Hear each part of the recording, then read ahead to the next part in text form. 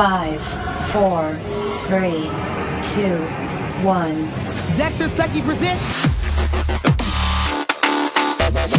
Industry Friends. Welcome to a new edition of Industry Friends. I'm your host, Dexter Stuckey. I am here with a new friend of mine. We've actually never met each other in person before, which is, I guess par for the course in this quarantine life that we're living.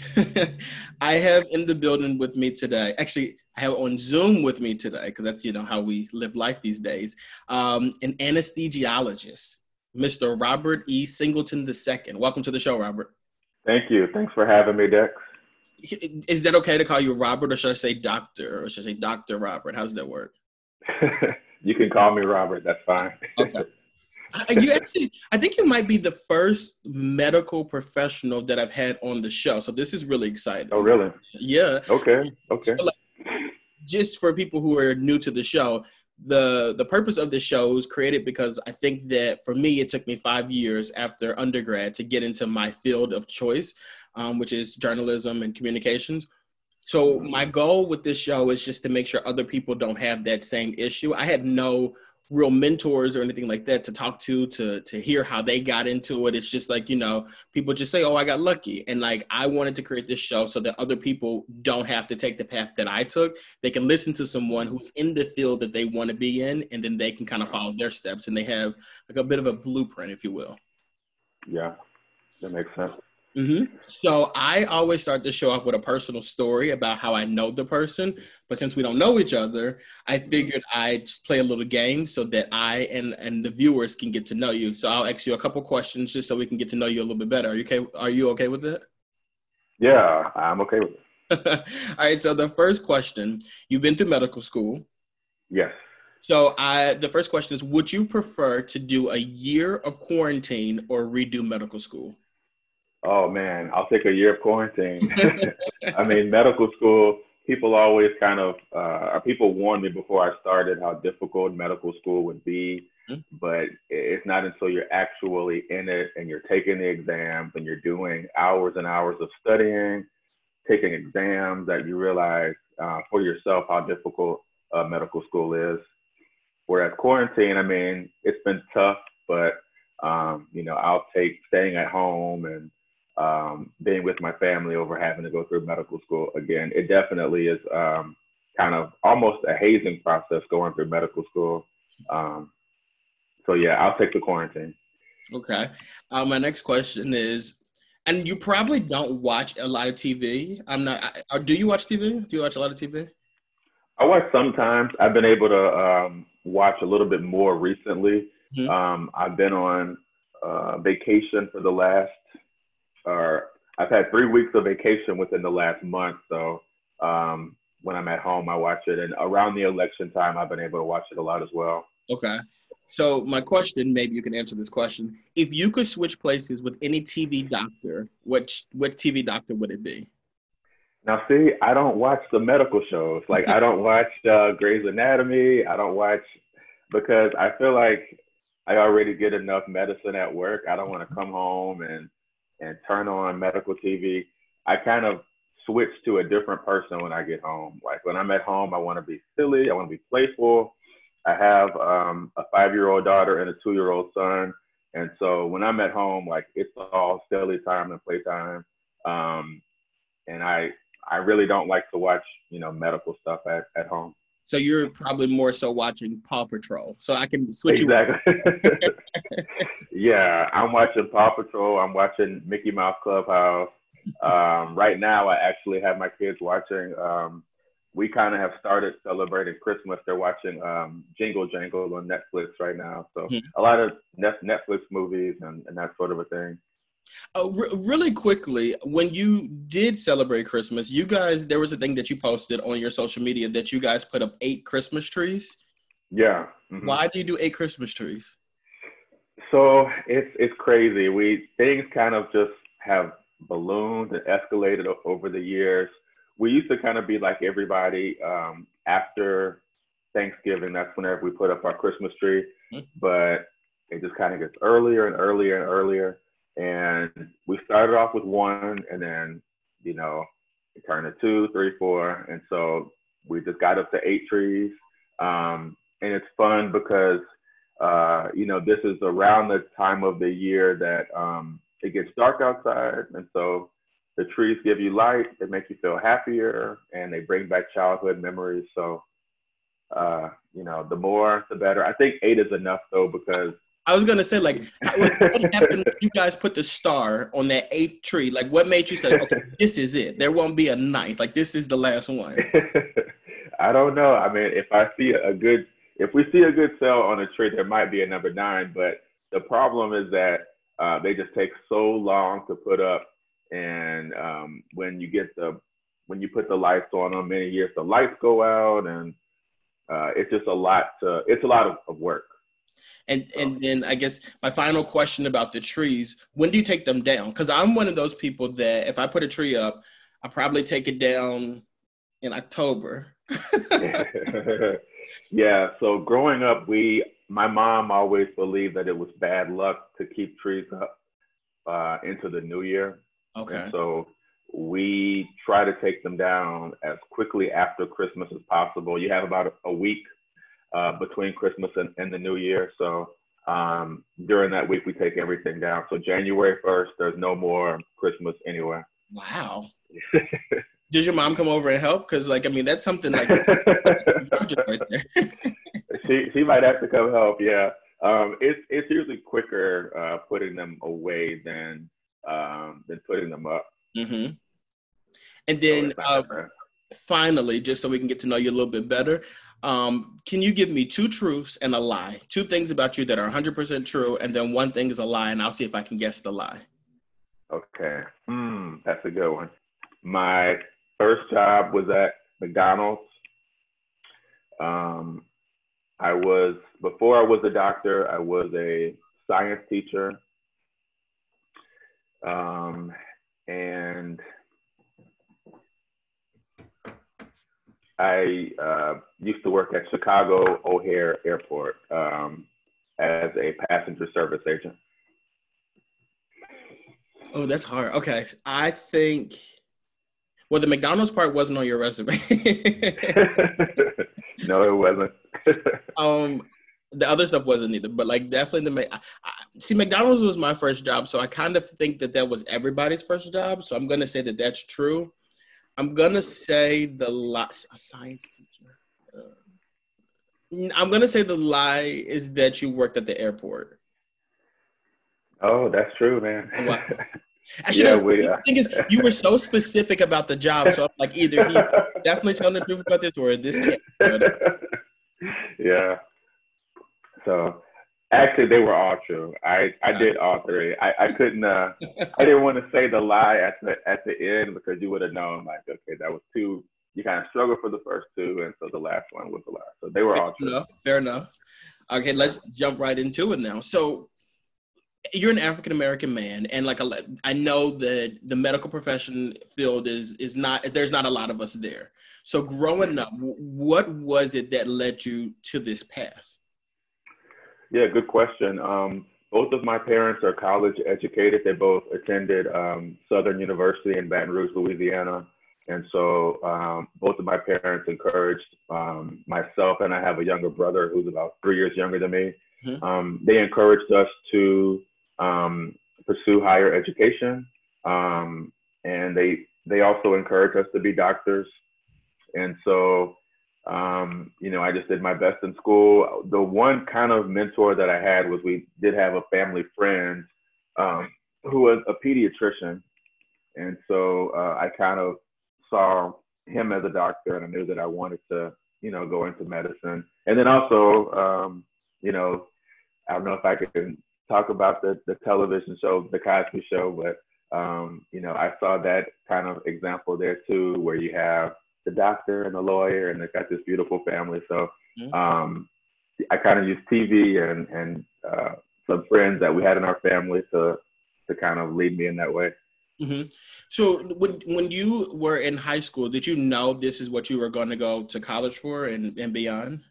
Oh, yes. Yeah. By the time I was in the 8th grade, I knew that I wanted to go into medicine. And so I took a lot of science classes, biology, the advanced, the AP classes, throughout high school, and my biology and my major in college was biology. So I definitely knew the whole time that's what I wanted to do. Okay. And you actually went to an HBCU as well, Howard University. Yes. So I attended Lincoln University, which we like to say we were the first HBCU. Some people debate that, but what was it like attending an HBCU, knowing that you were going to try to be a doctor? So I interviewed. Howard was the only school where I interviewed, because whenever I went, I said, you know what, let me cancel my other interviews. I know that I want to be here. Like going on the tour, meeting the other students, seeing the nurturing environment where everybody looks like me. Mm-hmm. And I got to see some of the students, talk to them. I just knew that I wanted to have the experience that I didn't have, because for undergrad, I went to a state school, Louisiana State University. Mm-hmm. And so I just knew that I wanted to have the same experience that my parents had, and a nurturing environment. Some medical schools can be a little cutthroat. People are very competitive, and it wasn't like that at all at Howard. That's exciting to hear, especially because knowing that HBCUs are still pushing out thriving people in society. Mm-hmm. And one of the big things people say that, there's no need for HBCUs. We don't need stuff like that. They're not producing leaders and whatnot. And it's great to have this podcast for me to sit here and have you here to know that you attended the HBCU and you speak highly of it. I think that's very important. And I think for people who are listening to the show, I want them to know that there's someone in the medical field who attended an HBCU and speaks so highly of HBCUs as well.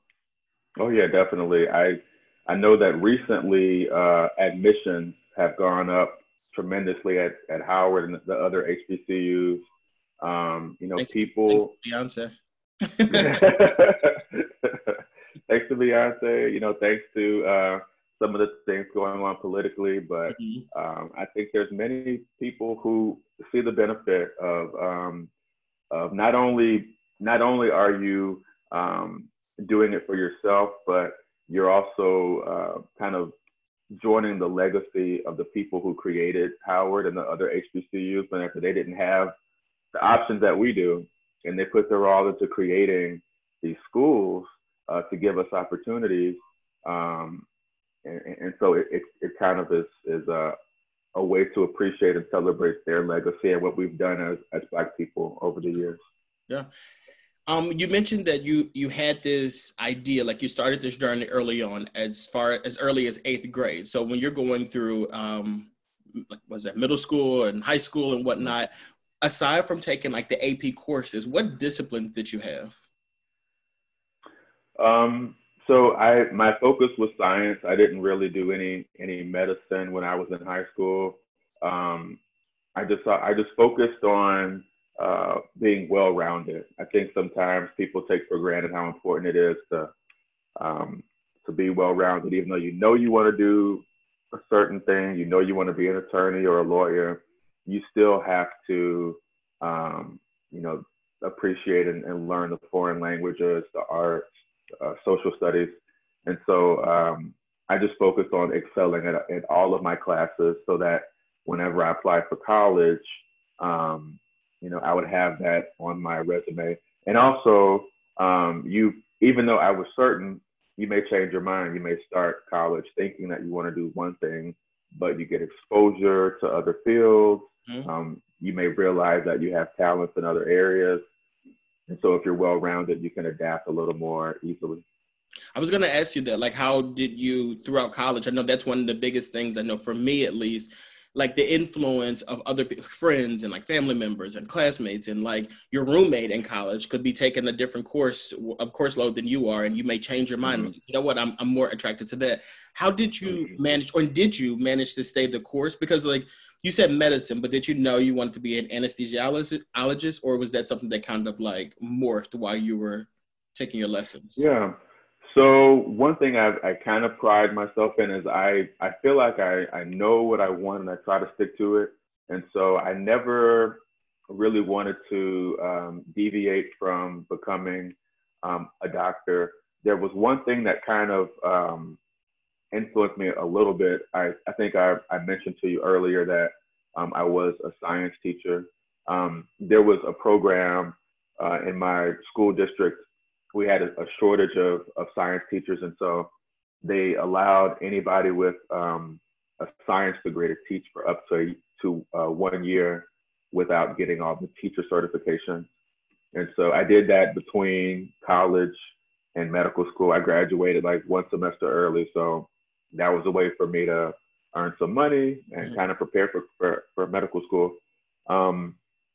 And I really enjoyed teaching the kids, kind of taking these complex subjects like gravity and density and math and environmental topics, and seeing them actually learn what you're teaching was a really powerful thing. But the only reason why I kind of did not pursue that path is because it's always kind of been my goal to be a doctor. And I also prayed about it quite a bit. I wanted to, do what God wanted me to do.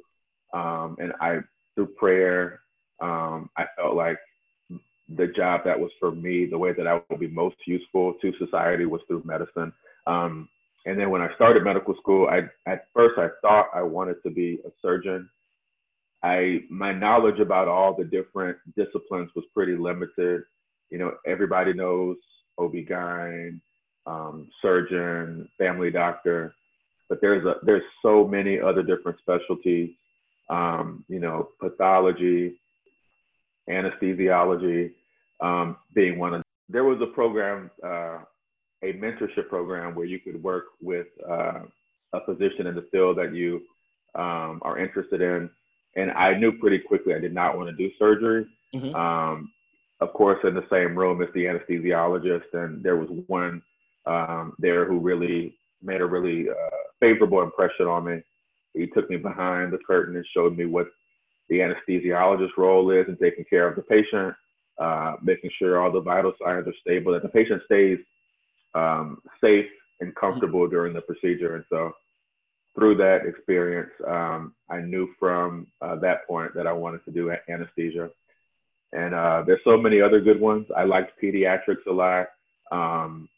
That was probably my second favorite, but I didn't do pediatrics because my counselor told me I didn't have the personality for it. Wow. Do you agree with them or do you disagree? Do you look back and say like, yeah, they were wrong about me, or do you say like, I should have given that a shot?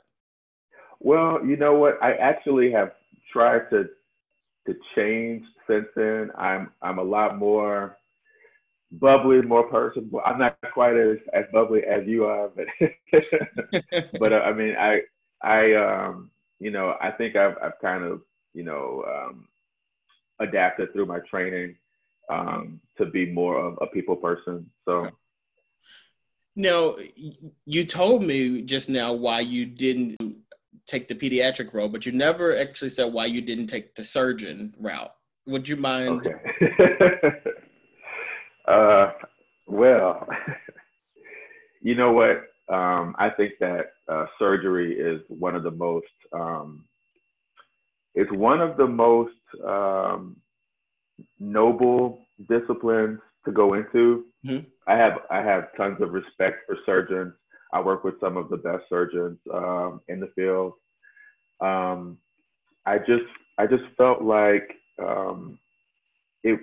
first of all, I found it a little bit boring just to watch. I'm sure whenever you're actually performing the surgery, it's not boring, but right. As a student, you kind of you're able to scrub in, but you're not able to really be there, taking out the appendix, taking out the gallbladder. And so I found it boring. And then also, I just like anesthesia a lot better.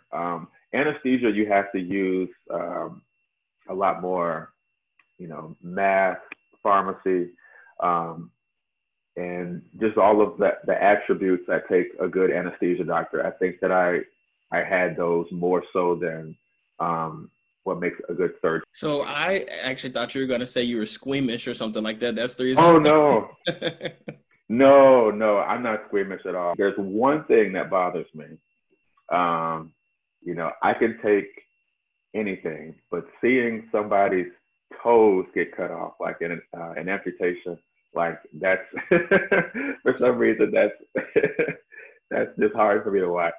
Yeah, for me it's just a whole list of it. Like if I walk into the operating room, I'm just gonna turn around and walk back out. It's not for me. Yeah, I mean it's something that you know you get used to. There are people who I work with who have fainted in the operating room, but sometimes by that point you already have invested so much time into becoming, you know, into going into that field that it's difficult to just kind of turn back. You have to just go with it, learn to adapt. So yeah. One of the things you mentioned a lot, which was really refreshing to hear, is that you said there were a lot of different programs and like mentors that you found like throughout your journey.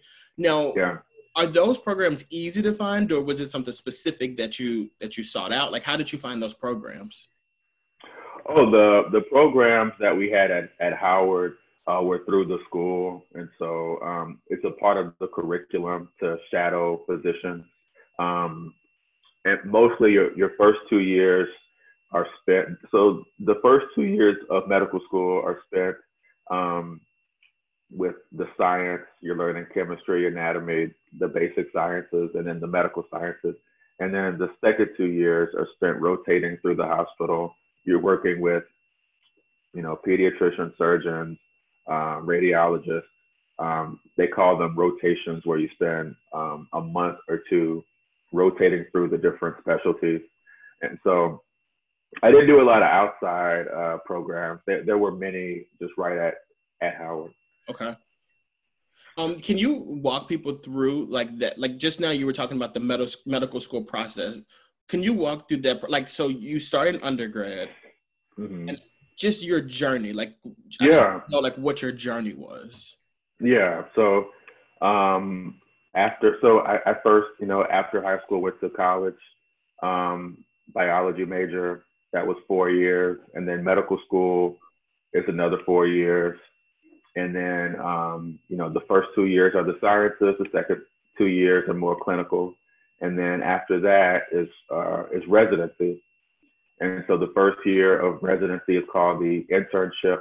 And that's where you're learning.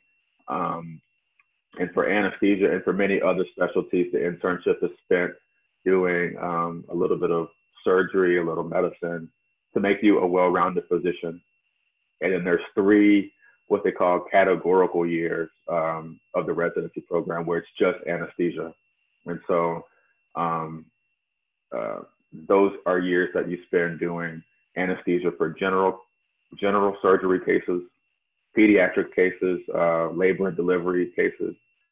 And then, so after I did that, I immediately started working, but you have the option of doing an additional year of fellowship. And that is for if you want to specialize. The biggest ones are pediatric anesthesia, cardiac anesthesia. There's intensive care. And so those are for people who really want to focus on a particular area. I like doing general anesthesia because I get to do a little bit of everything. And so I get to do, you know, epidurals and spinals for C-sections and vaginal deliveries. I get to do nerve blocks for knee replacements and hip replacements. I get to work with kids. And so each day is something different. It's funny because I was going to say, can you walk me through a typical day? But I'm assuming there is no such thing as a typical day. I also love the fact that you said, and this is something that it's something that the words that I use, so I really understand that you really love what you're doing, is that you said, I get to do. And a lot of people, when you ask them about their career and their work-wise, they're like, oh, you know, I do, or this is what I do, or I have to do. But the fact that you said I get to do, like, I think that says a lot. Now, if you had to give a piece of advice to anyone listening who wants to follow in your footsteps, what would you say to them? Yeah, so the advice that I would give and that I want to give to my kids also is to like we were talking about earlier, make sure that you're well-rounded, make sure that you excel in all of the different subjects. I know sometimes it feels like certain subjects are not necessary. It's like, this calculus, when am I ever going to use this?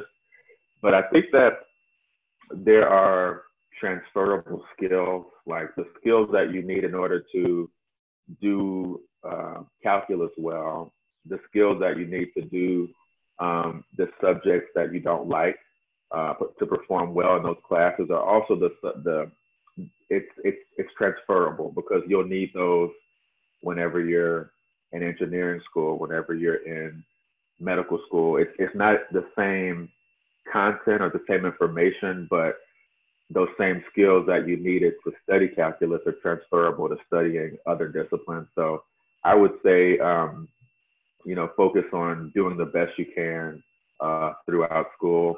And then the second thing, like you said, mentorship is so important.